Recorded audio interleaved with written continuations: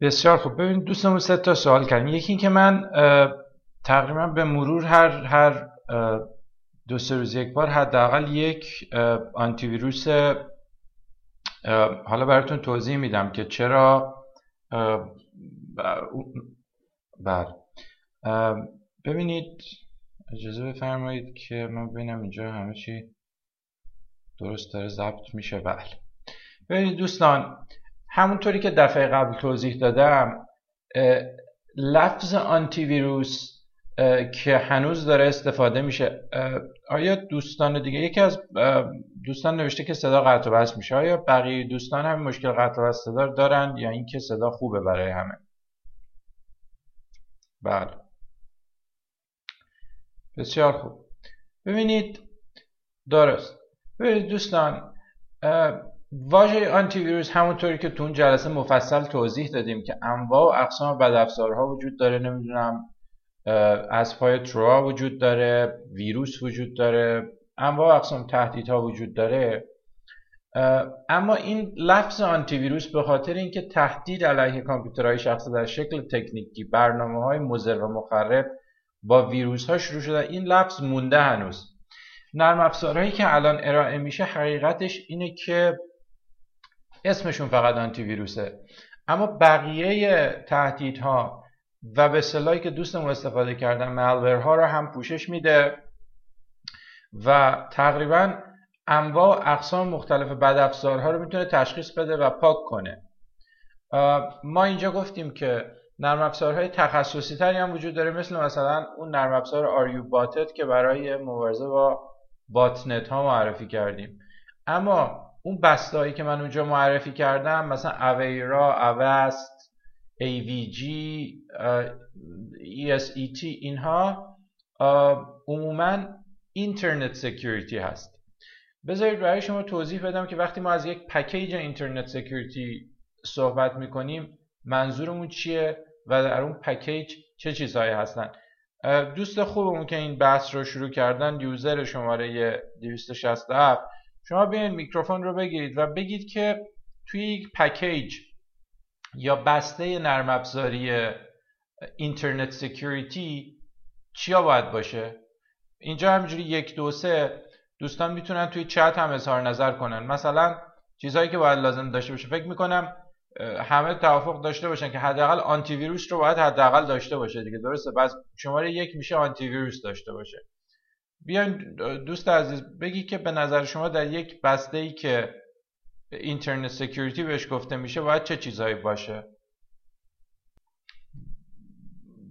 پس دوستان بیاین تو همین مطالبی که پایین نوشتیم این رو ادامه بدیم.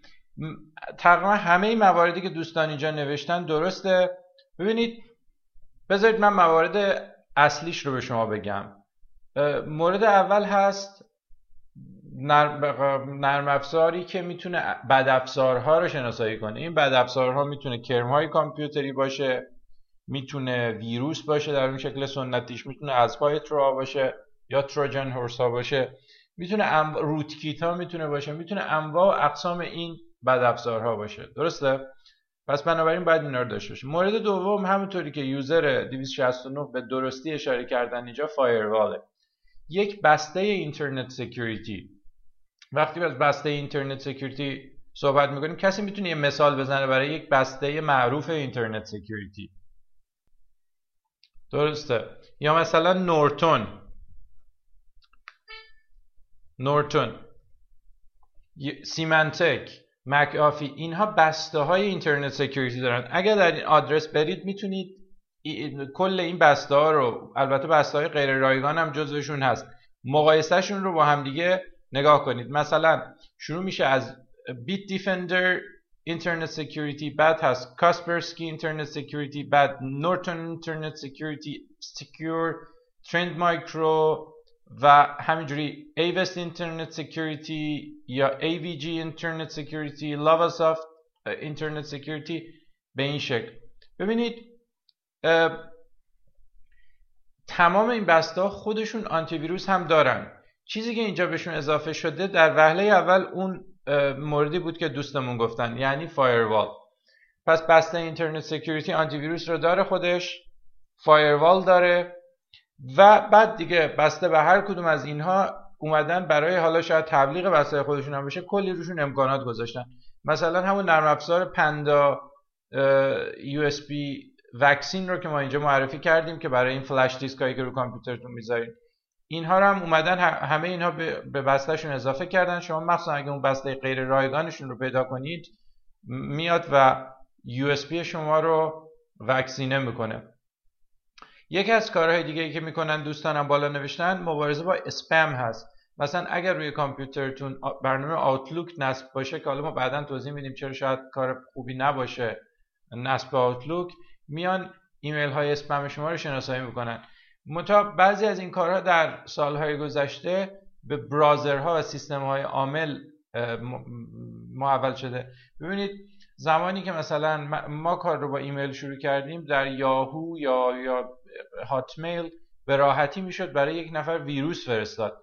الان خود این ارائه دهنده های سرویس ایمیل مثل جیمیل یا حتی MSN هاتمیل و اینها خودشون میان ایمیل های حاوی ویروس رو پیدا میکنن و اصلا اجازه نمیدن که به شما ارسال بشه. منتها خب همونطوری که اون دفعه هم گفتیم کسانی که ویروس تولید میکنن، هکرها، همیشه یه قدم جلوتر هستن و همیشه ویروس های وجود داره که از زیر دست اونها در میره و عرض کنم که اونها نمیتونن شناسایی کنن و شما اونها رو روی میل باکستون بالاخره دریافت میکنید. دوباره یکی از دوستان گفته بودن که مثلا جلوی اسپم رو میگیرن. برخی از این بسته‌های نرم افزاری جلوی اسپم رو میگیرن. کسی میتونه یک مثال دیگه بزنه از نوع اسپمی که بسته‌های اینترنت سکیوریتی جلوشو میگیرن؟ منتها اون اسپم به شکل ارسال ایمیل نیست. نه، اونها هم که به هر حال با ایمیل میفرستن. یک نوع دیگه اسپم که هست بهشون مثلا این پنجره‌های پاپ آپ ویندوز میگن، درسته؟ اینها پنجره‌ای است که دائما رو کامپیوتر شما باز میشه و یه چیزایی رو تبلیغ میکنه، میگه اینجا رو کلیک کنید کامپیوترتون ویروسی شده و درسته. یه مورد دیگه هم سایت های فیشینگ هست که در این سایت های فیشینگ رو هم امکانی است که به براوزرها و مرورگرها اضافه شده. یعنی در طول روز چندین هزار سایت فیشینگ رو میان گوگل کروم، نمیدونم فایرفاکس و اینترنت اکسپلورر به اون لیست سیاهشون اضافه میکنه. ولی باز گفتم درسته، باز گفتم دلیل نمیشه که چون این امکان رو دارن کروم و اینها شما روی هر لینکی کلیک کنید بگید که خب اگر آلوده باشه خودشون تشخیص میدن. همیشه هکرها یه قدم جلوتر هستن و روزانه چندین هزار سایت فیشینگ تولید میشه، ساخته میشه و عرض کنم که بعد اد بلاک هستش که دوستان گفتن. از این آگهی‌هایی که دارم براتون میاد که توضیح دادم. بنابراین این بسته‌های اینترنت سکیوریتی که اونجا دارم دونه دونه توضیح میدم، مثلا همون بسته بیت دیفندر که توضیح دادم، فرقشون اینه با اون برنامه‌ای که دوستمون اشاره کردن که البته زیر اونها من چون دائم چک میکنم پیامی نبود. حالا من باز هم چک میکنم. منتها فرقشون اینه، اون لیستی از بسته‌های اینترنت سکیوریتی رایگان رو که من اونجا گذاشتم و دائما دارم بهش اضافه میکنم به صورت روزانه، دوستانی که چک کرده باشن میدونم. مثلا امروز زون آلارم رو گذاشتیم. زون آلارم یک فایروال خیلی پیشرفته‌ای بود و اصلا فایروال با این شروع شد. از پارسال اومد یه بسته آنتی ویروس رو هم اضافه کرد. مجموعه زون آلارم آنتی ویروس فری و زون آلارم فایروال فری یک زون آلارم اینترنت سکیوریتی فری شده و به مرور اونجا معرفی میشه و دوستان میتونن اگر حوصله‌اشو دارین بعضا برای خودتون نصب کنید و بعد بیاین اینجا راجع به نتایجش با هم دیگه بحث کنیم که کدوم بهتره. من تو هفته گذشته که داشتم اینها رو به مرور چک میکردم، اول لیستم رو به شما اگر بگم این هست، بیت دیفندر. اونجا برای شما در فروم نوشتم که چرا بیت دیفندر فکر میکنم بسته نرم افزاری خیلی خوبیه برای محافظت کامپیوتر شما. به خاطر اینکه روی چند کامپیوتر مختلف ویندوز چک کردم، حتی کامپیوترهایی که پر بود هارد دیسکشون، درسته، یوزر شماره 9 نوشتن که کامپیوتر من فاقد. ببینید توی فروم تو اون تاپیک ها من ندیدم همچین چیزی نوشته باشید که آنتی ویروس ندارید. منتها همونجا در فروم شما صفحه، من فکر میکنم که این آدرس فروم رو باید یه بار دیگه به دوستان بگیم که ممکنه جای دیگه ای شما نوشته باشید.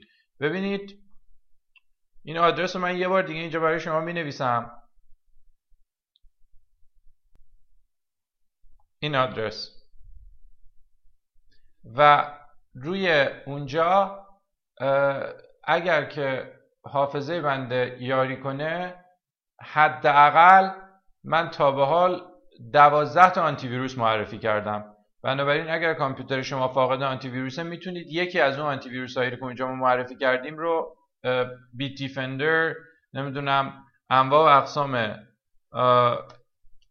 آنتی ویروس ها و اینترنت سکیوریتی هایی که معرفی کردیم رو برید اونجا و نصب کنید. لینک نصبش هم در اون پستان نوشتم و میتونید بعدا اگر مشکلی داشتید در نصبش یا اینکه نصب نشد براتون یا سیستم عامل کامپیوترتون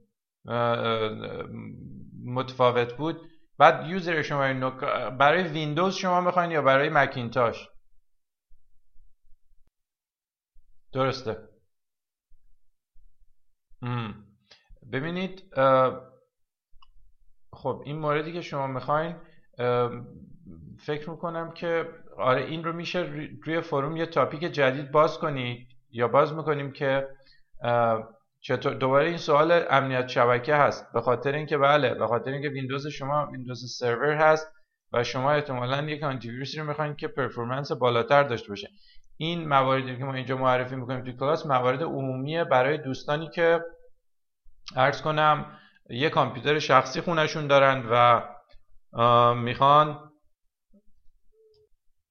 میخوان روی اون نصب کنن. ولی نه، فکر میکنم که میتونیم این رو اونجا بحث کنیم. ویندوز درست، میتونیم این رو اونجا دوباره بحث کنیم. اجازه بدید دوستان، کافیه راجع به آنتی ویروس بحث کردم. بذارید وارد بحث امروزمون بشیم که این بنز خودش این کامپیوتر ویندوز 2007 این بحث امروز بحث نسبتا مفصلی است و من میترسم که وقت کم بیاریم. بعد میتونیم آخر وقت اگه وقت اضافه آوردیم راجع به این بحث کنیم. عرض کنم بعد شاید دوستانی هم که حالا اینجا کامنت ها رو دنبال میکنن برایشون سوال ایجاد بشه که ویندوز 2007 چیه، ویندوز 2003 چیه، مگر ما مثلا غیر از ویندوز XP و ویستا و ویندوز 7 نسخه های دیگه ای هم داریم که این رو هم میتونید بپرسید، من توضیح میدم که منظور این دوستامون چیه. ببینید دوستان، همیشه من 10 دقیقه دوستمون که سوال کردن راجع به پادکست و فایل های یوتیوب، برای ما در تمام 2 تا دوره امنیت دیجیتال داریم و اینها از سال، اگر اشتباه نکنم از سال 2010 یعنی 3 سال قبل شروع شده. برای این 2 دوره 2 تا جزوه نوشته شده و این 2 جزوه دائما در حال آپدیت شدن و بروز رسانی هستند. یه سری ویدیوهایی در یوتیوب آپلود شده که من فکر میکنم فکر خوبی باشه از دوستانمون بخوایم که برای یک دوره جدید وقتی که شروع میشه و شروع میکنن به گذاشتن ویدیوهای مثلا جلسه اول امنیت مقدماتی دیجیتال، ویدیوهای قدیمی رو بردارن، به خاطر اینکه مواردی که در اون ویدیوها گفته شده بعضاً برای زمانی بوده که سال 2010 بوده، سال 2011 بوده، سال 2012 بوده و موارد جدید به روز رسانی شده است. آماری که ارائه میدیم، مثلا من اون ابتدا یادمه که گفتیم علیرغم اینکه توی یکی از این ویدیوها گفته شده که علیرغم اینکه مرورگر کروم و مرورگر فایرفاکس مرورگرهای بهتری هستند نسبت به اینترنت اکسپلورر، هنوز نسبت بیشتر کاربران کامپیوترهای پی سی از اینترنت اکسپلورر اضافه. خب این وضع الان کاملا فرق کرده و الان سهم کروم به مراتب بیشتره و اینترنت اکسپلورر سقوط کرده. یا اینکه مثلا من قبلا اونجا توضیح داده بودم که عرض کنم iOS یا سیستم عاملی که مکینتاش روی اپل روی تلفن‌های هوشمندش مثل آیفون یا این دستگاهی مثل آیپاد و اینا ازش یا آیپد استفاده میکنه، سیستم عاملی که در مثلا در بحث تبلت ها یا تلفن های هوشمند اکثریت کاربران این دستگاه دارن از این استفاده میکنن، در حالی که الان دوباره شرایط تغییر کرده و 75% 2/3 دارن از اندروید استفاده میکنن و مثلا تو تلفن‌های هوشمند اپل خیلی سقوط کرده، ولی هنوز یه بخش شاید قابل توجهی از تبلت ها رو داره که اون رو هم احتمالاً از دست میره تو سالهای پیش رو. بنابراین منم با شما موافقم. فکر خیلی خوبی است که وقتی که یه دوره امنیت دیجیتال مقدماتی یا پیشرفته شروع میشه، ویدیوهای دوره قبل حذف بشه از روی یوتیوب یا به یه شکلی توضیح داده بشه که اون ویدیوها فوروارد بشن به ویدیوهای جدیدی که دوستان میذارن. خیلی ممنون از تذکرتون، این را حتما پیگیری میکنیم. ببینید دوستان، بحث فیلترینگ در ایران بحثی است که اگه بخوام توضیح بدم و خواهشم اینه که چون شما هستید که با فیلترینگ درگیر هستید و ما هر چقدر هم که راجع به فیلترینگ مطالعه تحقیق کرده باشیم همش از خارج ایرانه و شما به صورت روزمره باش سر و کار دارید، چه در فروم چه در کلاس بیشتر مشارکت کنید، نظرتون رو بگید. اگر مواردی رو که من الان دارم خدمتتون میگم به نظرتون نادرست میاد یا اینکه باید تصحیح بشه یا اینکه تجربه شما از اون چیزی که من اینجا دارم میگم متفاوته. ببینید، اولا سیاست دولت ایران راجع به فیلترینگ، مطلبی که اینجا سعی کردیم توضیح بدیم. من در این چند سالی که با فیلترینگ سر و کار دارم واقعا اینجا نمیتونم از یک سیاست واحدی به نام سیاست دولت ایران نام ببرم. همه چیز در حال تغییره.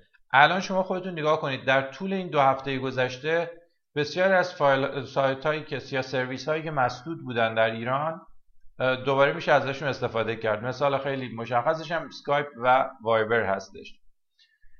جی تاک، چت جیمیل روی براوزر برای اکثر افرادی که من میشناسم نمیتونن استفاده کنند با کامپیوتر شخصی، اما با تلفن های هوشمند هنوز میشه با دوستان با جی تاک یا جی چت صحبت کرد. گوگل پلاس روی تلفن های هوشمند بازه، روی کامپیوترهای شخصی بسته است. یوتیوب کماکان بسته است، ولی قبلا حتی با فیلتر شکن هم نمیشد یوتیوب رو دید. الان امروز دوباره یوتیوب رو با فیلتر شکن میشه دید. بنابراین ما دقیقا نمیدونیم که دارن چیکار میکنن. یکی از دوستان خیلی خوبه من یک مقاله نوشته بود هفته پیش، اگر علاقه دارید این مقاله رو بخونید، ظاهرا به نظر میرسه که دولت ایران از بحث فیلترینگ اینترنت داره به صورت یک سوپاپ برای کنترل اجتماعی استفاده میکنه. یعنی هر موقع که قرار میشه آزادی بیشتر بشه، اینترنت کمی شل میشه و بعد دوباره زمانی که قرار شده بگیر و ببند بشه، اینترنت حتی جیمیل هم چند بار مسدود شد کلا. بنابراین سیاست منسجمی رو ما در رفتار دولت ایران در قبال اینترنت نمیتونیم ببینیم. اما اون چیزی که میشه دید اینه که به هر حال هر اتفاقی بیفته BBC فارسی فیلتره. فیلترینگ BBC فارسی به نظر شما بر اساس چه مشخصه‌ای صورت میگیره؟ یعنی سیستم فیلترینگ ایران چگونه میتونه متوجه بشه که چگونه جلوگیری میکنه از دسترسی کاربران به سایت bbcpersian.com؟ درسته، از طریق دومین. یعنی اگر شما سایت bbcpersian.com رو تایپ کنید، اون صفحه نازنین که جدیداً زیبا شده مثل ویندوز 8 پربیننده ترین وبسایت ایران، یعنی صفحه فیلترینگ رو میبینید و از دسترسی شما جلوگیری میشه. پس به نظر میرسه دولت ایران یک مخابرات یک لیست بسیار بلند بالایی داره از سایت ها و اسامی دامنه‌ای که بایستی فیلتر بشن. تا اینجا مشخصه یا دوستان اشکالی دارن؟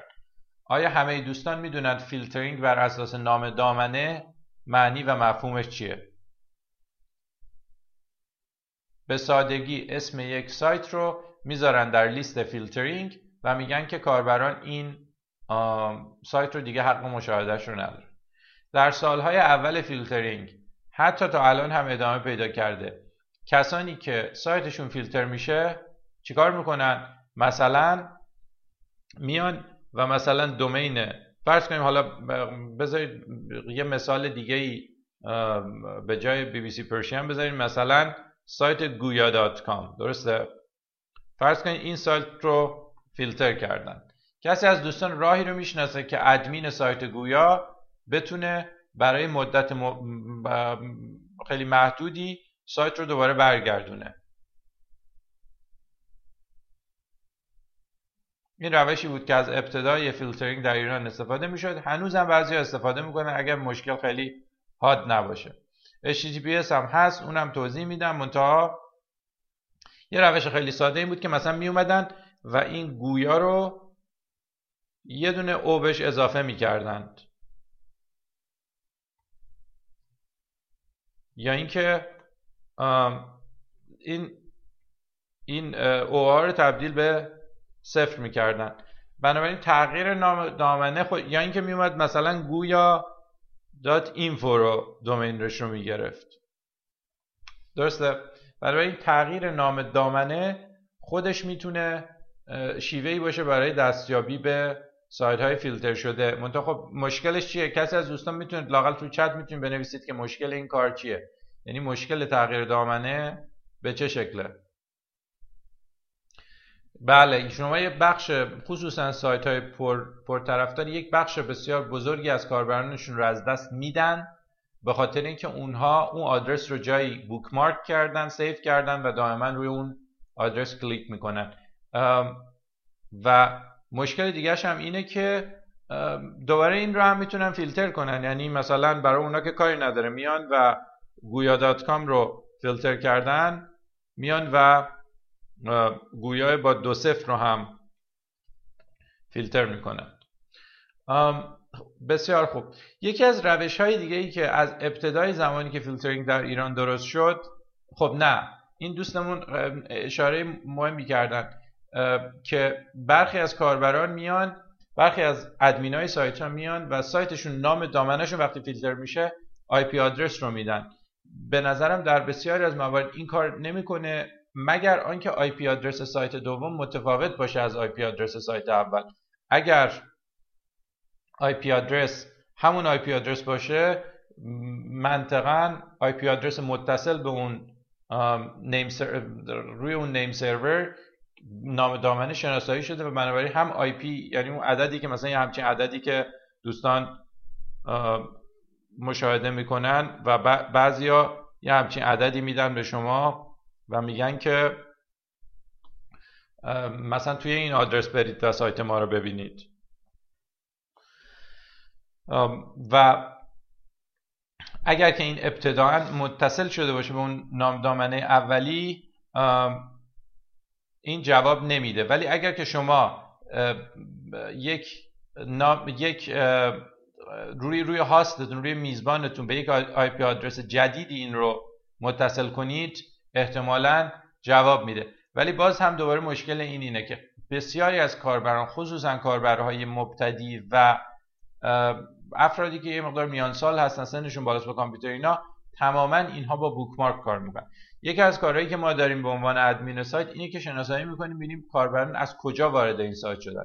شاید شما و دوستانی که مقدار جوان‌تر باشن، با تکنولوژی آشنا باشن، براتون غیر قابل باوره که درصد بسیار زیادی از کاربران سایت ها، بیش از نیمی از این کاربران از طریق بوکمارک و از طریق آدرس قدیمی میان. و بنابراین نکته‌ای که دوستانمون اینجا گفتن نکته کاملا درستی بود، اشاره بسیار خوبی بود. و عرض کنم که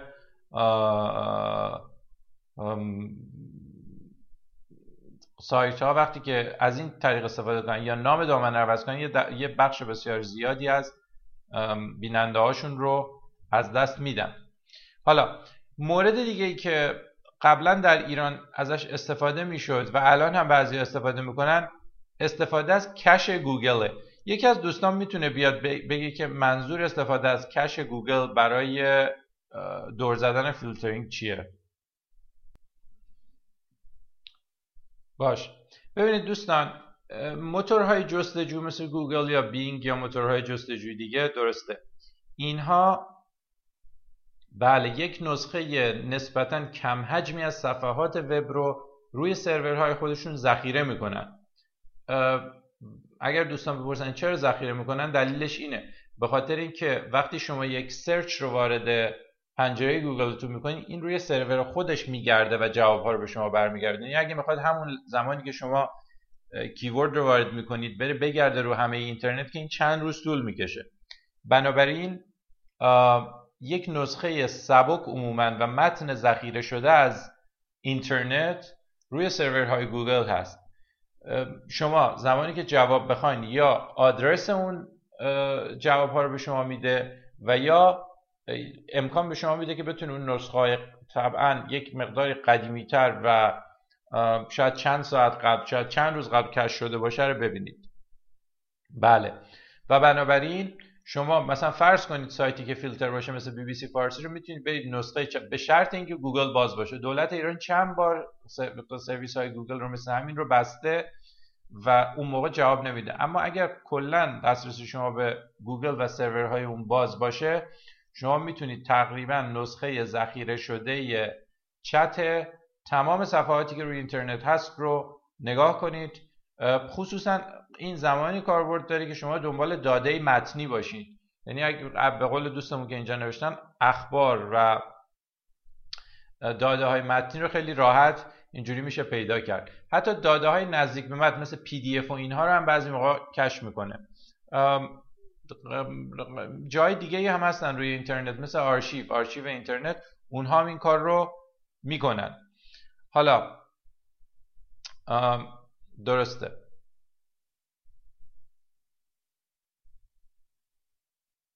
نه ببینید دوستان یکی از دوستان پرسیده اگر کش گوگل رو پاک نکنیم بهتر هست یا نیست یا هست. ببینید ما داریم از دو تا کش صحبت میکنیم. یکی این کش و صفحات ذخیره شده ای هست که روی سرورهای خود شرکت گوگل هست که من دارم توضیح میدم چجوری به شما کمک میکنه برای عبور از فیلترینگ. یکی هم کش عرض کنم که کروم شما، مرورگر کروم شماست که رو هارد دیسک شما ذخیره میکنه. ما گفتیم که بهتره برای ناشناسی امنیت بیشتر چند وقت یه بار این رو پاک کنید. اینها هیستوری، اینا دو تا کشه. یک این وقتی که من میگم کش گوگل یا صفحات ذخیره شده گوگل، اینها روی سرورهای گوگل هستن و شما نمیتونید این رو پاک کنید. بنابراین دو تا واژه رو اشتباه نکنید. بذارید از این هم بگذریم. قبلا هم توضیح دادم چند جور وارسی مختلف داده وجود داره. یعنی فرض بفرمایید این کشور ایرانه و کشور ایران یک سری ورودی داده بهش هست و یک سری خروجی داده. یکی از مشکلاتی که در مورد ایران وجود داره و دولت ایران رو اینقدر توانمند میکنه در فیلترینگ این است که اساسا ورود و خروج داده دست دولته.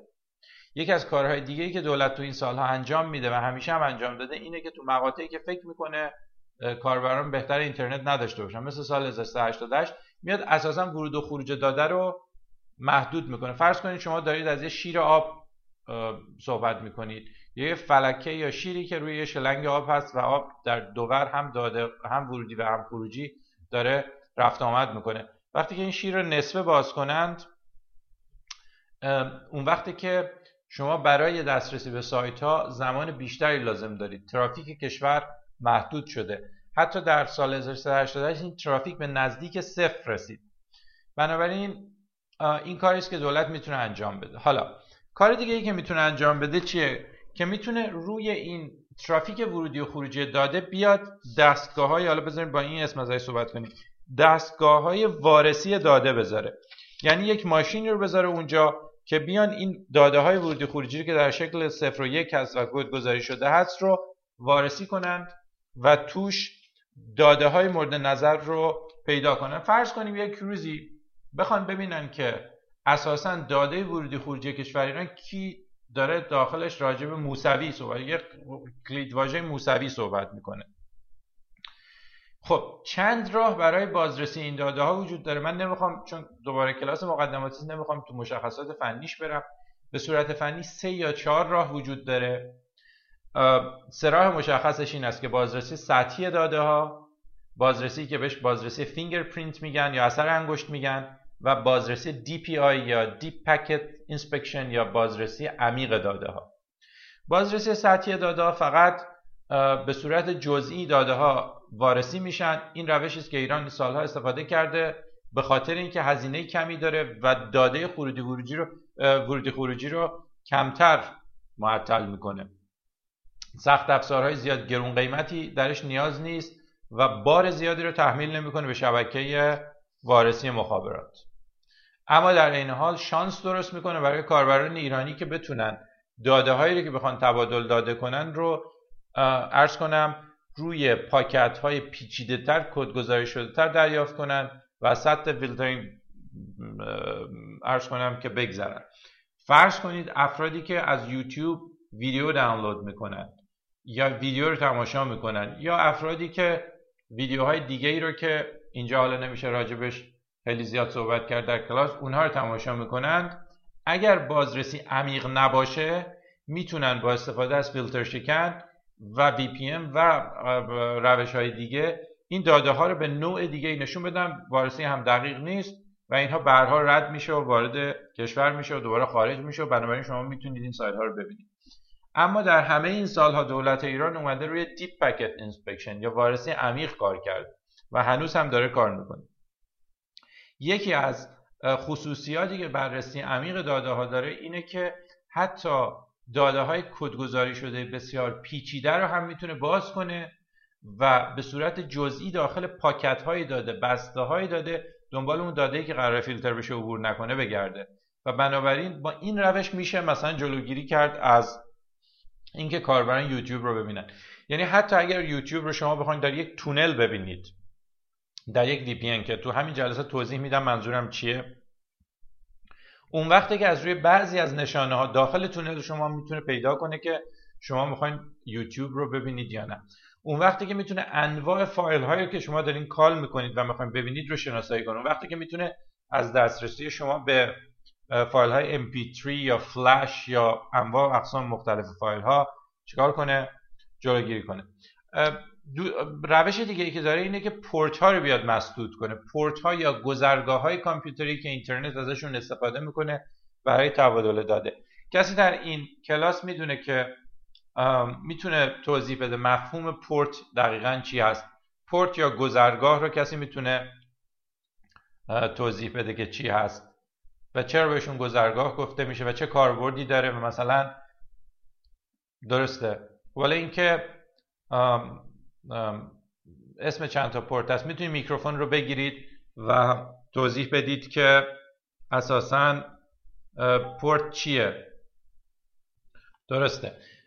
همونطوری که دوستان گفتن پورت گذرگاه های نرم افزاری هستن که مثل پنجره های تبادل اطلاعات روی کامپیوتر شما با دنیای خارج، مثلا از طریق اینترنت، از طریق شبکه اینترنت، مثلا از طریق HTTP، مثلا از طریق HTTPS، مثلا از طریق برنامه‌ای مثل اسکایپ که پورت های خودش رو داره، مثلا از طریق VPN هایی که شما استفاده میکنید که بسته به اینه که L2PP باشن، PPT باشن یا از IPsec یا روش های دیگه، پورت های خودشون رو دارن.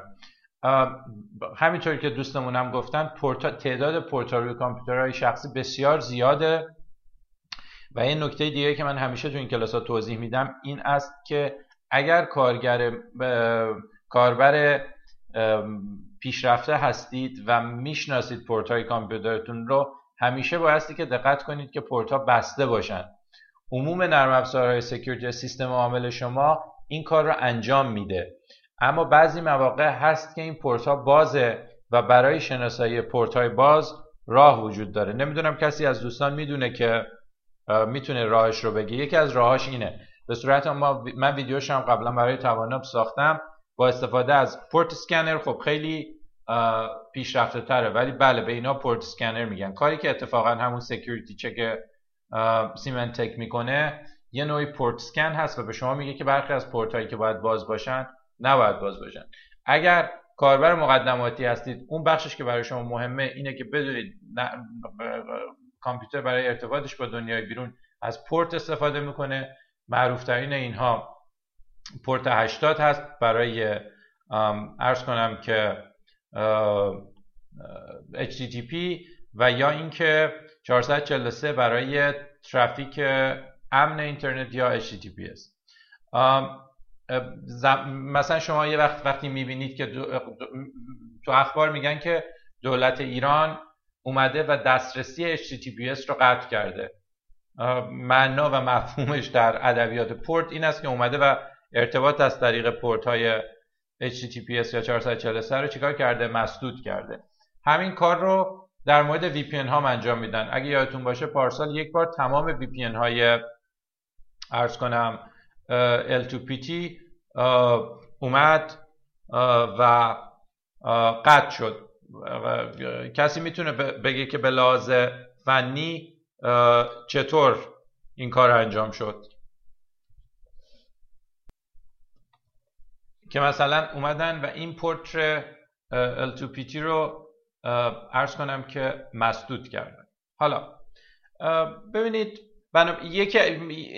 اینجا بود که گفتیم یکی از روش‌های دیگه که دولت ایران استفاده میکنه مسدود کردن این پورت هاست و یه روز میاد مثلا پورتی رو که در برنامه‌های مختلف برای بستن اسکایپ به راحتی میشه پورت هایی رو که برنامه اسکایپ ازش استفاده میکنه رو مسدود کردیم، برنامه دیگه کار نمیکنه. این کاری است که دولت به خاطر اینکه دسترسی کامل داره روی ارتباطات زیرساخت انجام میده و در این سالها انجام داده، براش کار مشخصی نیست، براش کار مهمی نیست و بدون مشکل میتونه انجام بده.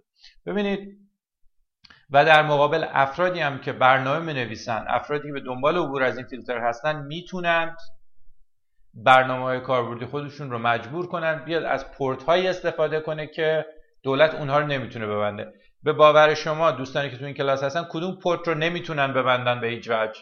یعنی میتونن ببندن ولی هزینه بسیار گزاف سیاسی براشون داره. درسته؟ پورت 80 رو چرا نمیتونن ببندن؟ به خاطر اینکه اینترنت بسته میشه. HTTPS رو چرا نمیتونن ببندن؟ البته یه بار دو بار امتحان کردن بستن، ولی چرا نمیتونن ببندن؟ چون بانک‌های سامان و پارسیان این بانک‌های داخل ایران هم استفاده میکنن ازش. خود دولت هم ازش استفاده میکنه. برنامه‌نویس‌های کامپیوتری خیلیشون دنبال راهی هستن که بیان برنامه‌هایی رو که در معرض خطر فیلتر قرار داره، مثلا VPN ها رو وادار کنن که بیان از این پورت‌های استفاده کنن که دولت نمیتونه ببنددشون. به هر حال بذارید بریم به بحث بعدی که خیلی خلاصه من از روش میگذرم و اون این است که نبرد فیلتر گذار و فیلتر شکن و افرادی که میخوان عبور کنن یه چیز دائمیه، دائما ادامه داره. اونها روش‌های جدیدی رو میارن از داخل ایران. در این سال‌ها روش‌های بسیار بسیار عجیب و غریبی خود کاربران کشف کردن. شما خودتون انواع مختلف روش‌ها رو دیدید. شاید نصف بیشتر روش‌هایی که من این سال‌ها دیدم رو به صورت تصادفی کاربران خودشون از داخل ایران به خاطر اینکه مشکل خودشون بوده کشف کردن. یک افزونه مثلا یکی پیدا کرده که از این میشه استفاده کرد، یا روش‌هایی که همیشه وجود داشته، روش‌های قدیمی که هنوز داره کار میکنه و روش‌های جدیدی که به مرور میاد. یک بار دیگه من این رو تاکید میکنم، تا زمانی که داده ورودی خروجی کشور دست دولت ایران باشه، دولت همیشه دست بالا رو داره و میتونه برای کاربران ایجاد مشکل بکنه. اگر یک روزی فرستنده‌های ماهواره، دریافت کننده‌های ماهواره برای کاربران عادی استطاعتش رو داشتن که ازش استفاده کنن، یعنی اولا مثلا دیش دریافت سیگنال دیتای ماهواره، سیگنال اینترنت از ماهواره به قدری کوچیک شد که شد این رو پنجره‌تون بچسبونید و بعد قیمت دریافت به قدری پایین اومد که شما بتونید استفاده کنید و بعد شیوهی پیدا شد که شما بتونید داده خروجی از کامپیوتر، داده ورودی رو از ماهواره استفاده کنید با اون روش خیلی ساده و داده های خروجی از کامپیوترتون رو از خط ADSL یا خط تلفن ایران استفاده کنید و دولت به اون کاری نداشته باشه.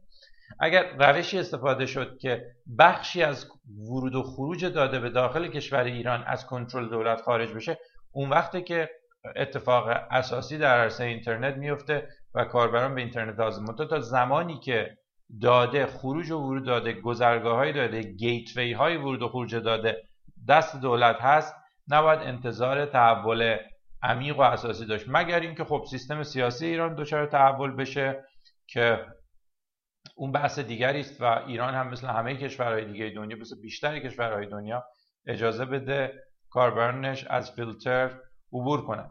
ببینید بحث عبور از فیلتر همینطوری که نوشتیم، این تجربه من از همه این سالها نیازمند پرداخت هزینه جزئی است. هیچ به نظر من جایگزین بهتری همه این سالها برای VPN ها پیدا نشده. دلیل اینکه VPN ها وسیله خیلی با سرعت زیاد، غیر قابل مقایسه با چه میدونم اوربات و تور، فریگیت، اولتراسورف و اینها بودن، این بود که شما یه هزینه‌ای پرداخت می‌کردید و بنابراین توسعه دهندگان وی پی ان، فروشنده‌های وی پی ان از این راه درآمد داشتن. به خاطر اینکه این درآمد رو بیشتر کنن، توی رقابت تجاری آزاد سعی می‌کردن وی پی ان های سریعتر و بهتری بفروشن که البته هیچ وقت هم نه امنیتش 100% مشخص بود که هم باشه، نه تضمینی وجود داشت که این هفته کار کنه هفته بعد کار نکنه، و نه مواردی مثل این. من اینجا خیلی به صورت فهرستوار سعی میکنم شیوه های عبور از فیلتر رو دونه دونه توضیح بدم. شیوهی که از اون سالهای ابتدایی بوده تا الان هم استفاده میشه، استفاده از پروکسی هست. همین الان هم دوستانی که در ایران دارن استفاده میکنن، یکی از اساسی ترین روش هایی که استفاده میکنن استفاده از پروکسی هست. پروکسی همینطوری که دارید میبینید لیست های از آدرس ها هستن که شما از طریق اون سایت ها میتونید برید و فیلترینگ رو دور بزنید به اون داده ای رو که اگر مستقیم بخواید از اینترنت دریافت کنید دولت به شما اجازه نمیده دسترسی داشته باشید. مشکل پروکسی همینطوری که اینجام نوشتم اینه که اولا به صورت یکی این که اگر ترافیک زیادی روشون بره خودشون از کار میافتن، مخابرات اینها رو شناسایی میکنه، و یا اینکه مثلا سایتی مثل سایت جیمیل یا بانک شما یا جاهای دیگه به هیچ وجه اینها رو قبول نمیکنن و ممکنه حتی حساب شما رو مسدود کنن. در اینترنت صفحه‌های مختلفی وجود داره که به شما لیست پروکسی معرفی میکنه. همچنین نرم افزارهای متفاوتی وجود داره مثل پروکسی فایر که شما فقط باید این پروکسی های جدید رو اونجا وارد کنید و هیچ کدوم اینها راه حل قطعی و واقعی نیست. اولا ما اطلاعی از امنیت این پروکسی ها نداریم. اگر پروکسی های غیر امن غیر خریداری شده باشن، در ماهای گذشته زمانی که وی پی ان ها مسدود شدن یه سری شرکت ها داخل ایران اومدن پروکسی HTTPS یا SSL هم فروختن که خب کار میکرد، به همون دلیلی که گفتم، به خاطر اینکه SSL هنوز باز بود. ولی من خودم پروکسی رو حداقل راه مؤثر پروکسی که به صورت آزاد برید روی اینترنت پیدا کنید، روی فیسبوک پیدا کنید و رایگان باشه رو راه خوبی برای دسترسی به اینترنت آزاد نمیبینم، به خاطر اینکه یک امنیتش مشخصه و دو مشخص نیست کار کنن، اعصاب خورد کن هستن و دائما پاک میشن. روش دوم اینه که شما پروکسی بخرید. کسایی هستن که پروکسی میفروشن، خب امنیت نسبتا بالاتری داره، اگر فروشنده رو بشناسین هزینه کمی داره و در این حال سرعت و پهنای باند مناسبی داره. یکی از روش هایی که از اون ابتدایی که من یادم هست استفاده میشد این بود که شما بیاین پروکسی خودتون رو خودتون بسازید، مثل روشی که اینجا دوستان به خاطر دارن از ابتدام بود. یعنی دوستانی که داخل ایران بودن چند نفری 7-8 نفری یک نفر رو پیدا میکنن خارج از ایران، یک دومین میخریدن. حتی ابتدا نیازی به خرید دومین هم نبود، میرفتن یه دومین رایگان میگرفتن، منتها یک فضای هاست یا میزبانی وب رایگان هم میگرفتن و بعد این اسکریپت های CGI پراکسی یا PHP پراکسی رو روش نصب میکردن و برای اون 10-15 نفر پراکسی قابل اعتماد عرض کنم ارزون خیلی چیز داشتن. همینطور که گفتم هزینه‌ای که این کار داشت اون زمانی که خب انجام میدادن $4-5 بود و الان همین کار رو میشه انجام داد. در روی یوتیوب جای دیگه در خود توانا هم جزوه کامل این کار هست، در فروم هم میشه گذاشت. منتها باز هم این کلاس مقدماتی است و خب قرار نیست ما اینجا روش ساختن پراکسی برای عبور از فیلتر در ایران یاد بدیم. منتها اگر دوستان علاقه‌مندن میتونید در فروم بیاین و تایپ کنید که چطوری هر کدوم از اینا کار میکنه و بعد میشه اونجا مواردش رو خیلی به صورت مفصل با اسکرین شات توضیح داد. حتی روی سایت تواناتک که دیگه همه شما میشناسید، در این آدرس ما تقریبا همه این شیوه های ساخت پراکسی رو توضیح کامل دوستان من دادن اونجا و میتونید اونجا برید یاد بگیرید. فقط برای اطلاع خودم، آیا تو این کلاس کسی هست که بدونه چطوری میشه PHP پراکسی یا CGI پراکسی رو نصب کرد؟ بله، خیلی هم عالی. دوستان خواهشم این است که بیاین رو فروم، دوستانی که قبلا این کار رو انجام دادن حالا من اون لینکی رو که در تعاون تک ما توضیح دادیم که چطور میشه این رو گذاشت رو، هم لینک رو هم محتویاتش رو امشب میذارم روی فروم. اونجا دوستانی که قبلا انجام دادن میتونید اونجا بیاین با هم دیگه بحث کنیم وقتی که این کار رو می‌خواستین بکنید به چه مشکلاتی خوردید، مشکلاتش چی بود، که دوستان دیگه هم اگر در حین نصب با مشکل مواجه شدن اینها رو نصب کنن. میگم مزیتی که PHP و استفاده از این PHP این پراکسی های اینجوری داره برای عبور از فیلتر، خصوصا اونایشون که SSL رو ساپورت میکنن، اینه که به عنوان آخرین راه که دیگه اگه همه چیه دیگه بسته باشه، VPN ها کار نکنن، میتونید شما از اینها استفاده کنید. این هم VPN هست. حالا قبل از اینکه ما راجع به این که مثلا VPN رایگان چجوری میشه درست کرد و یا اینکه کجا دنبالش بگردید، اوپن VPN چی هست و همین خود این که آیا اوپن VPN الان باز هست یا بسته است در ایران رو من اطلاع دقیقی ندارم، تو این یک هفته گذشته چه بلایی سر این اومده، من قدری اجازه میخوام که توضیح بدم VPN اساساً چیه.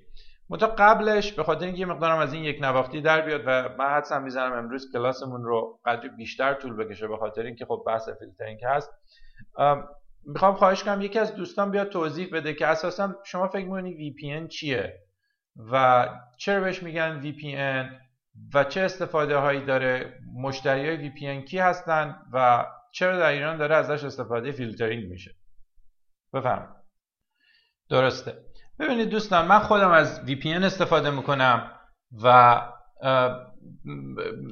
حالا میتونیم در توی فروم با هم دیگه اینها رو بذارم اسمش من برای شما بنویسم. مثلا یکی از VPN هایی است که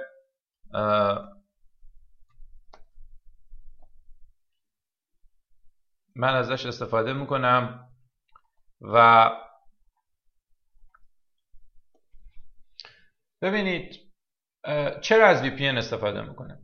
مثلا من روی تلفن هوشمند خودم، حالا صرف نظر از اینکه سیستم عاملش چی باشه، یعنی این کار رو شما هم میتونید روی iOS انجام بدید، هم روی اندروید و هم روی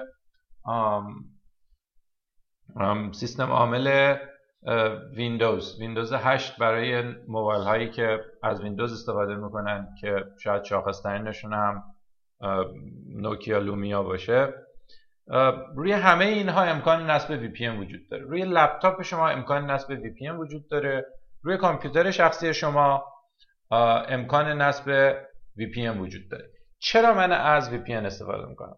من هفته گذشته رو همش در سفر بودم و نوع سفرم هم جوری بود که تقریبا هر یک روز هفته رو تو یک کشور مختلف بودم و طبعا وقتی که تو این کشورهای مختلف بودم روزانه احتیاج داشتم به این که ایمیلم رو کنترل کنم، ایمیلم رو چک کنم. خب من وقتی به ایمیلم متصل می شدم احتمالاً از داخل هتل یا یک کافی شاپ یا یک رستوران وصل می شدم. درسته؟ من کسی رو که اون شبکه بی سیم هتل یا رستوران یا کافی نت رو ساخته رو نمیشناسم. من سایر کاربرانی رو که اونجا وصل هستن به این شبکه اونها رو هم نمیشناسم. فرض بفرمایید من داخل یه فرودگاه نشستم و میخوام به یک هات سپات و یا یک مودم بدون سیمی که اینترنت ارائه میکنه وصل بشم. خب طبعا اگر کاربران بسیار زیادی، ممکنه 1000 کاربر دیگه هم به اون شبکه متصل باشن، اگر این کاربران ابزارهای هکری خیلی خیلی ساده‌ای رو که وجود داره و در دسترس همه هست رو داشته باشن، به راحتی میتونن تبادل داده من با اون مودم رو کنترل کنن.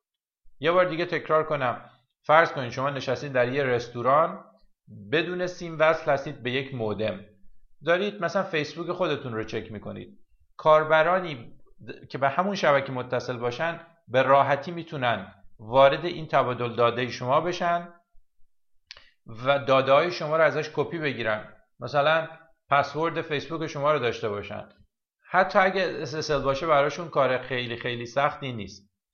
خب یه روش دیگه ای که من دارم، ببینید مثلا بذارید مثال بزنم که من در یک هتل میخوام به بانک خودم در مثلا حالا بانک پاسارگاد وصل بشم یا بانک ملی وصل بشم. درسته؟ اینجاست که تازه استفاده از VPN شروع میشه. من میام از یک VPN استفاده میکنم، به این معناست که از طریق یک تونل من میرم به یک کامپیوتر دیگه یه جای دنیا وصل میشم که میدونم اون کامپیوتر امنه. و بعد ارتباط داده از این اتصال من به اون کامپیوتر از طریق یک تونل کدگذاری شده است که این رو حتی اگه کسی هم باز کنه بخونه اولا براش مهم نیست، چون که من وصل شدم به یه سروری که کسی اسمشو نمیدونه، مثلا سرور استرانگ وی پی ان یا سایبرگاست یا یک آدرس آی پی یه جای دنیا. درسته؟ بعد به نیابت از من اون سرور میاد و با بانک من ارتباط برقرار میکنه، این داده ای رو که من براش فرستادم رو میفرسته برای بانک، صورت حسابای من رو از بانک دریافت میکنه، دوباره کدگذاری میکنه برای من میفرسته. هر چقدر که افرادی که به شبکه‌ای که من بهش متصلم بیان این داده رو باز کنند، درسته؟ چیز خاصی ازش نمیبینن، به خاطر اینکه تبادل داده من هست با یک پروتکل، با یک الگوریتم کدگذاری که فقط من و ارائه دهنده اون وی پی ان میفهمیم. درسته؟ اما یک خاصیت دیگه هم داره و اون خاصیت اینه: شما اگر از بانک من سوال کنید، بانک من اساساً از وجود من اینور تونل بیخبره و فقط داره با اون سر تونل تبادل داده میکنه و بنابراین میگه که یک کامپیوتری، یک مصرف کننده‌ای یه جایی در آمریکا اومد از من تقاضای داده کرد و ما اون اساساً بانک منو نمیبینه اونجا. این خاصیت خیلی خوبه و افراد بسیاری از در دنیا از این خاصیت وی پی ان استفاده میکنن که چیکار میکنن؟ مثلا فرض کنید سرویس های گوگل یا سرویس های یک شرکت یا هر جای دیگه روی کاربران ایرانی بسته است، میان از وی پی ان استفاده میکنن برای اینکه مثلا یه وی پی ان سوئیسی میخرن و میرن وظیفه تبادل داده رو به یک کامپیوتر بعد از تونل توی سوئیس محول میکنن. تمام سایت هایی که شما از طریق اینترنت سرف میکنید و مرور میکنید شما رو یک کاربر سوئیسی میبینن و بنابراین اون سرویس ها رو به شما میدن. متوجه شدید؟ بسیاری از برنامه‌های تلویزیونی من ویدیو این رو هم درست کردم، تونل بر مثلا در سایت تواناتک هست و میتونید تماشا کنید. بسیاری از کاربران کامپیوترهای شخصی در سراسر دنیا اینها میان و از وی پی ان استفاده میکنن برای تماشای مثلا برنامه‌های تلویزیونی بی بی سی که فقط روی کاربران بریتانیا و ایرلند شمالی باز هست، یا میان استفاده میکنن برای دیدن برنامه‌های مثلا فاکس یا ای بی سی یا سریال های آمریکایی که فقط برای کاربران آمریکایی و کانادایی باز هست. میان یه وی پی ان آمریکایی یا کانادایی میخرن و به اسم یک کاربر آمریکایی و کانادایی با کدگذاری داده و با ایجاد اون تونل داده ها رو دریافت میکنن. تا اینجاش هیچ ربطی به کاربران ایرانی نداشت جز اینکه مثلا شما میتونید تحریم ها رو دور بزنید. اما از اینجا شروع میکنه ربط پیدا کردن به کاربران ایرانی. به دلیل اینکه شما یک تونل درست میکنید و یا با کامپیوتری تبادل داده میکنید که از لحاظ دولت ایران اون کامپیوتر خطرناک نیست، مثلا سرور بی بی سی نیست، یک سرور وی پی ان نیست که دوست شما درست کرده یا اینکه یک جای دیگه دنیا بوده، این داده شما فیلتر نمیشه.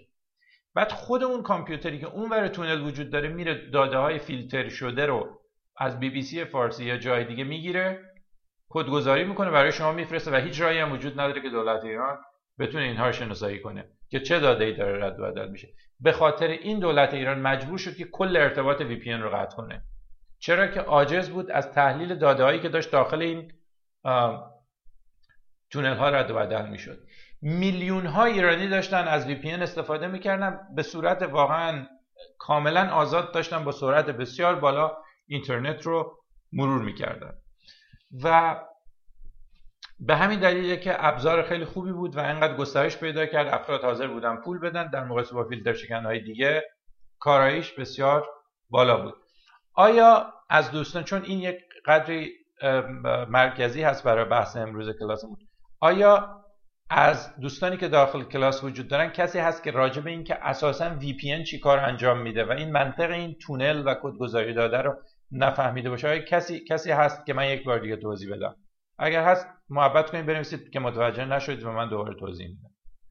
آره، حالا ببینید، حالا همه اینا رو بهش اشاره میکنیم. خیلی خلاصه برای خود شما بگم که برای آی اس پی تون امکان تحلیل داده های شما، خصوصا اگر از اون آخری ها یعنی آی پی سک و وی پی ان هایی که کدگذاری اس اس ال داره، کدگذاری های چند لایه خیلی قوی داره نیست، به خاطر اینکه کدگذاری کرده، رمزگذاری شده و اون ISP شما احتمالاً نمیتونه پیدا کنه.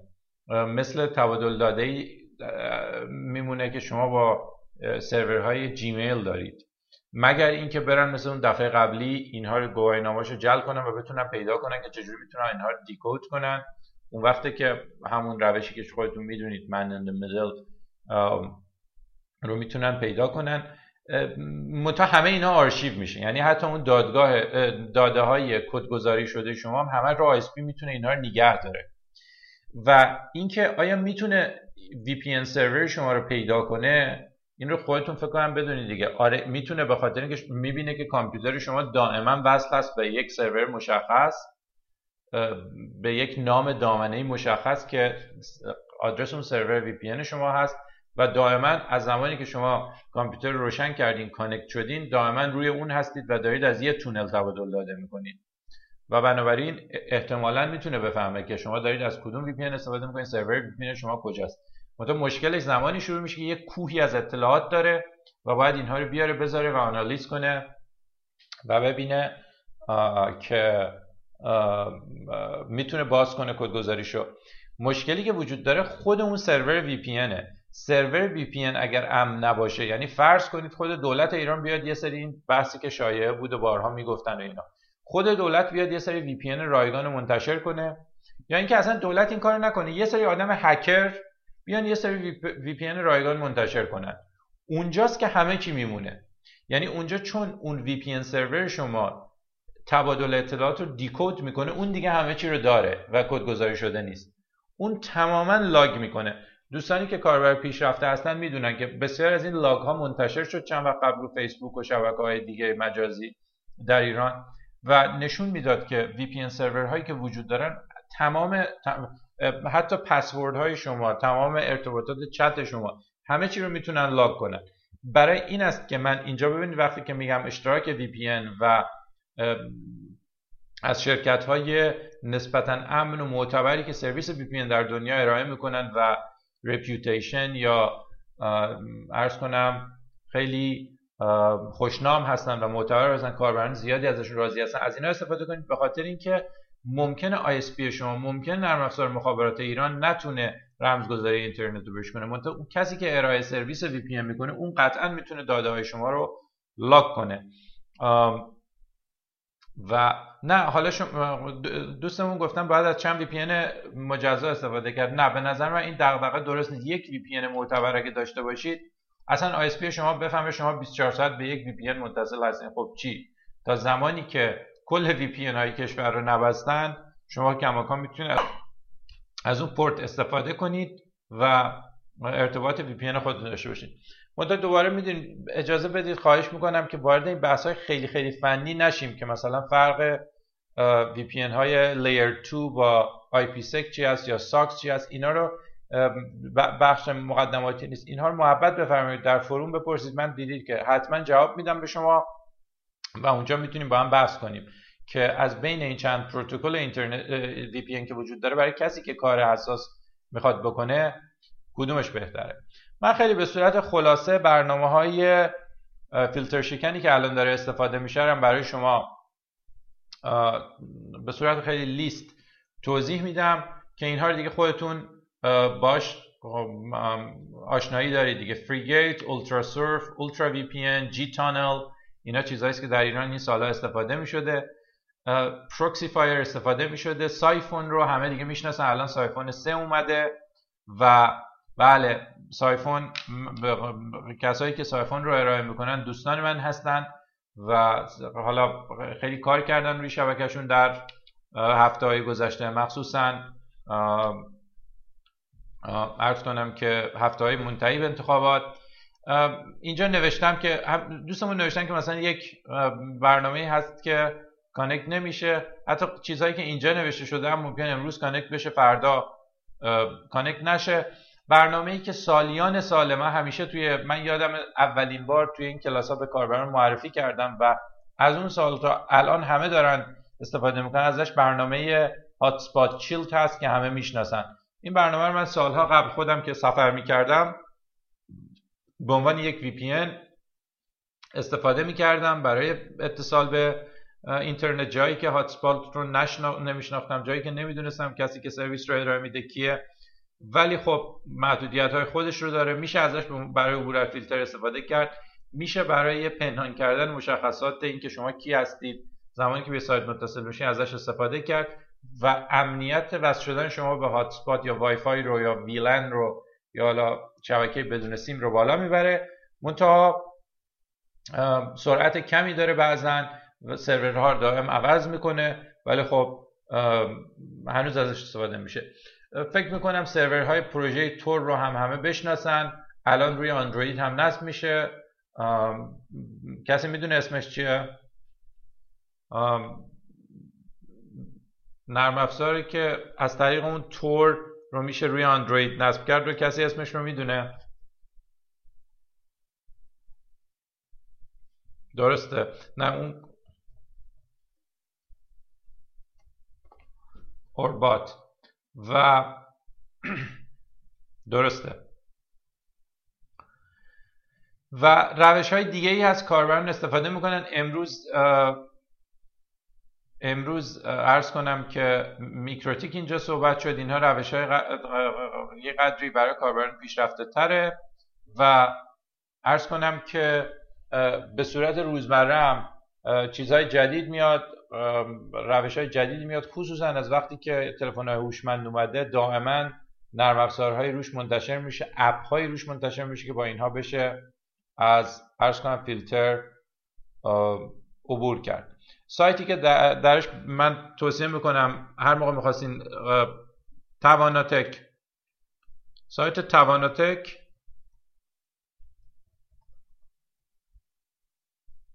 بله پافین رو که دوستان میگن یک اپه که مثل براوزر عمل میکنه و خیلی سریع. حقیقتش من خودم هم در سرعتش رو نمیدونم، دوستان دیگه ای هستن که از یوسی براوزر استفاده میکنن الان 1-2 ساله و روش های دیگه ای که شما خودتون بهتر از من میدونید. اگر راجع به شیوه های فیلترینگ اطلاع دارید که کدوم شیوه بهتر کار میکنه، میتونید بیاین در فروم یه تاپیک باز کنید و این رو به دوستان اطلاع بدید. درسته. و اگر که اعتقاد دارید این شیوه مثل همین الان یوسی براوزر کار نمیکنه دیگه در ایران، میتونید این رو هم بگید. بحث فیلترینگ بحث مورد نیاز همه کاربران، خیلی خوب میشه که ما توی فروم بتونیم با هم دیگه تبادل نظر کنیم و عرض کنم که دوستان میتونن بیان تجربهشون رو بگن. میتونیم بیایم این با اینکه اینا همه درسته در تواناتک هم هست، میتونید بیایم و مثلا روش ساختن یک پراکسی امن رو برای خودتون با استفاده از نام دامنه و خاص یک جایی با همون عرض کنم که CGI پراکسی یا PHP پراکسی یا AS پراکسی وینگ و اینها توضیح بدید. من لااقل رو بحث امروز دیگه نکته خاصی ندارم. حالا از اینجا به بعد دیگه در خدمت دوستان هستیم و معمولا هم سوالای فیلترینگ زیاد طول میکشه و میتونید شما سوال کنید و با هم دیگه بحث کنیم. هرچی هم که اون وقت بعدا میتونیم در فروم با هم صحبت کنیم. بفرمایید. خواهش می‌کنم.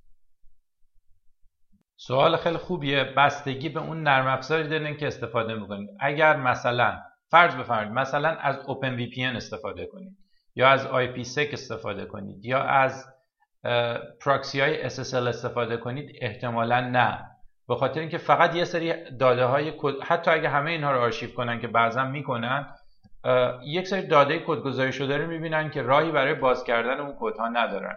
اما اگه ارتباط غیر SSL داشته باشید و از نرم افزار HTTP معمولی استفاده کنید و یا از این VPN هایی که مثل PPTP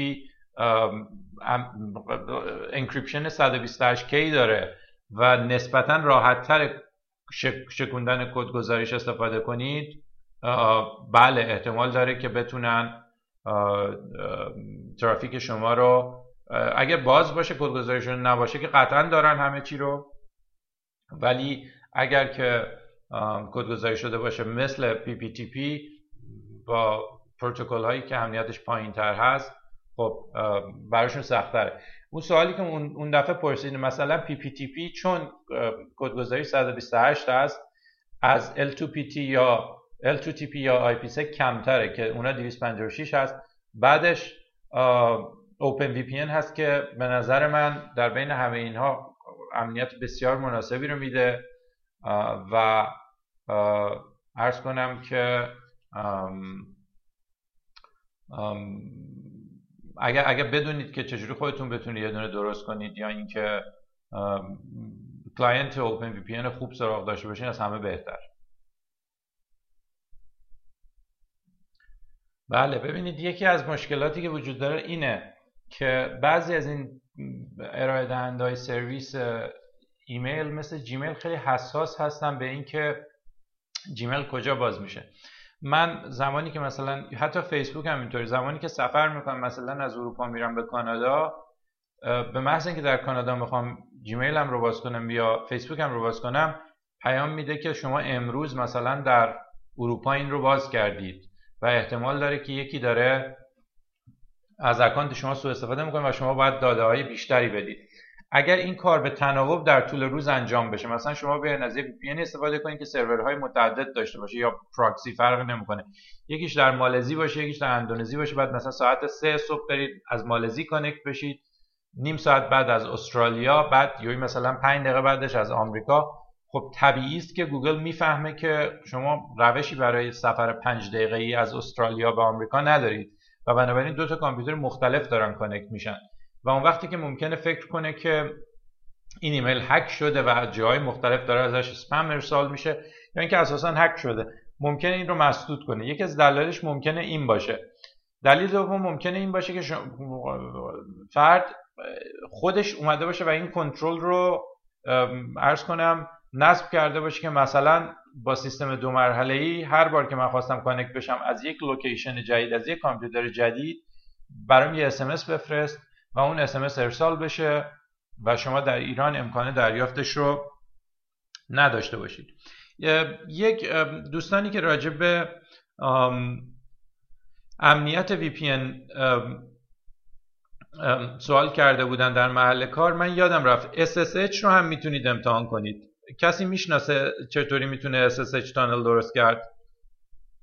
SSH هم فوق العاده امن هست، با اینکه SSH اساسا برای ساختن تونل و VPN درست نشده از ابتدا، منتها افراد زیادی ازش استفاده میکنن، در ایران هم ازش استفاده میکنن، منتها خب قدری عرض کنم که پیچیده تر هست درست کردنش. درسته و بنابراین اگر به صورت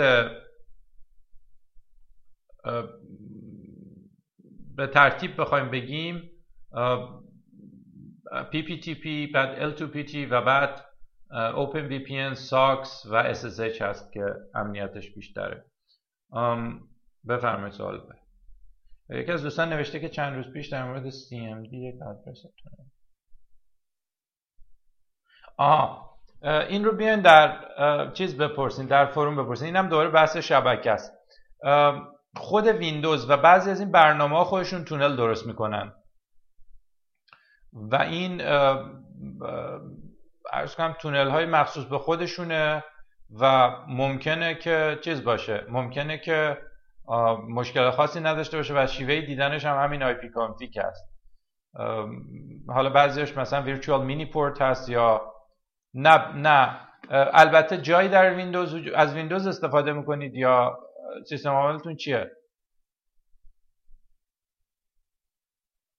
بله میتونید برید و این رو میتونید برید تونل هایی که نمیخواین رو ادپترش رو حذف کنید یا اینکه مسدود کنید با نرم افزار فایروالی که دارید، ولی احتمالاً اینها یا مال خود ویندوز هست یا مال یکی از برنامه‌های کاربردی که نصب کردید و اون برنامه رو با مشکل مواجه میکنه. ولی خیلی راحت میتونید برید تریس کنید ببینید شما. حالا من نمیخوام اینا رو اینجا بگم چون دوستانی که مقدماتی هستن گیج میشن. شما میتونید برید پروسس هایی که این داره ازش استفاده میکنه رو پیدا کنید و ببینید کدوم برنامه چرا استفاده داره میکنه و kاملا میتونید مانیتور کنید.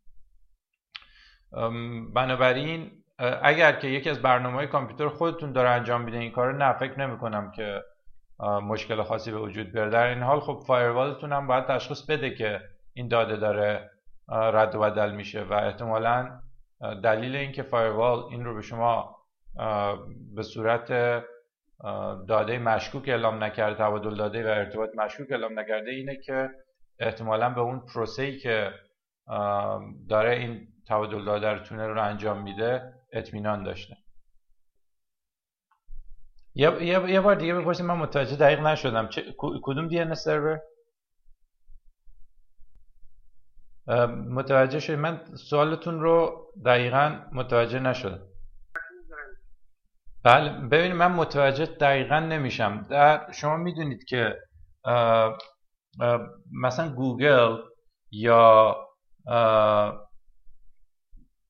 کومودو، نمیدونم میگم شما میدونید، کاربران این کلاس میدونن که مثلا سکیور DNS میدونید چیه؟ این ببینید هم گوگل و هم مثلا کمپانیایی مثل کومودو یا حتی اوپن DNS، اینا میان برای جلوگیری از یک سری حملاتی که از طریق DNS، مثلا کلی حملات از طریق DNS یا دومین نیم سرور، حالا برای دوستانی که علاقه دارن، انجام میشه، یک DNS جدید معرفی میکنن که کامپیوتر شما به جای گرفتن DNS از واسطه هایی که روی شبکه هست، شبکه‌ای که کامپیوترتون بهش متصله، یعنی ISP شما، شبکه شرکت ارتباطات زیرساخت در ایران، میان و یک DNS سرور نسبتاً امنی رو به شما معرفی میکنن که دستی بایستی که برید و عوض کنید DNS هاتون رو. حتی اگر دستی عوض نکنید، وقتی که کومودو فایروال یا کومودو اینترنت سکیوریتی رو نصب میکنید، از شما میپرسه که میخوایم به سکیور DNS عوض کنید یا نه. این برای اینه که از سایت های آلوده‌ای که بر اساس DNS یا مهاجمینی که بر اساس حملات آلوده کردن DNS عمل میکنن، اینها رو عرض کنم که متوقف کنه. بنابراین امکان تغییر DNS به صورت دستی وجود داره.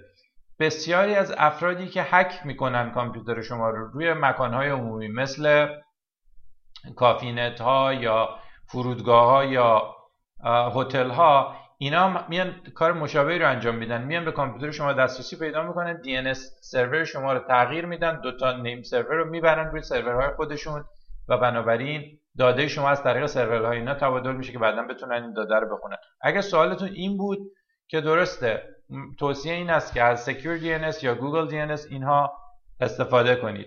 بله، از اسنیفر هم میتونن عوض کنن. روی شبکه 10 جور حمله مختلف میشه انجام داد و یکیش ما همین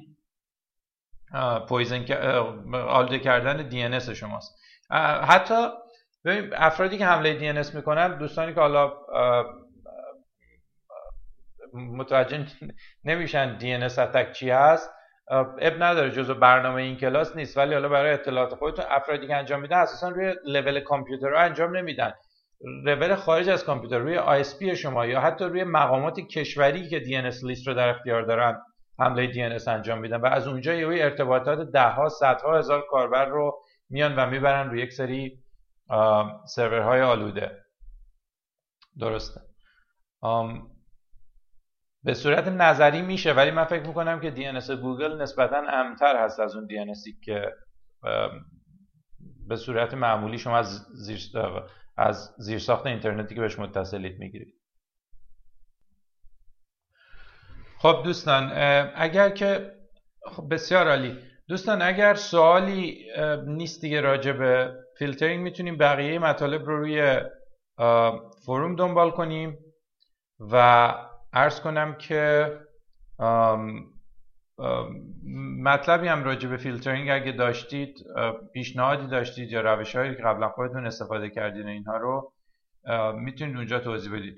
اگر علاقه داشتید هم من یه تاپیک باز میکنم، همیشه این کار رو میکنیم در کلاس ها، به اینکه چجوری خودمون میتونیم VPN رایگان یا اون پراکسی رایگان رو روی سرورهای خودمون راه بندازیم و بعد همه میتونن اونجا نظر بدن، کسایی که قبلا این کار رو کردن تجربهشون رو بگن و با کمک هم دیگه نهایتا میتونیم یه پراکسی درست کنیم که یا یک VPN درست کنیم با VPN که دوستانی که توی این کلاس هستن بتونن استفاده کنن.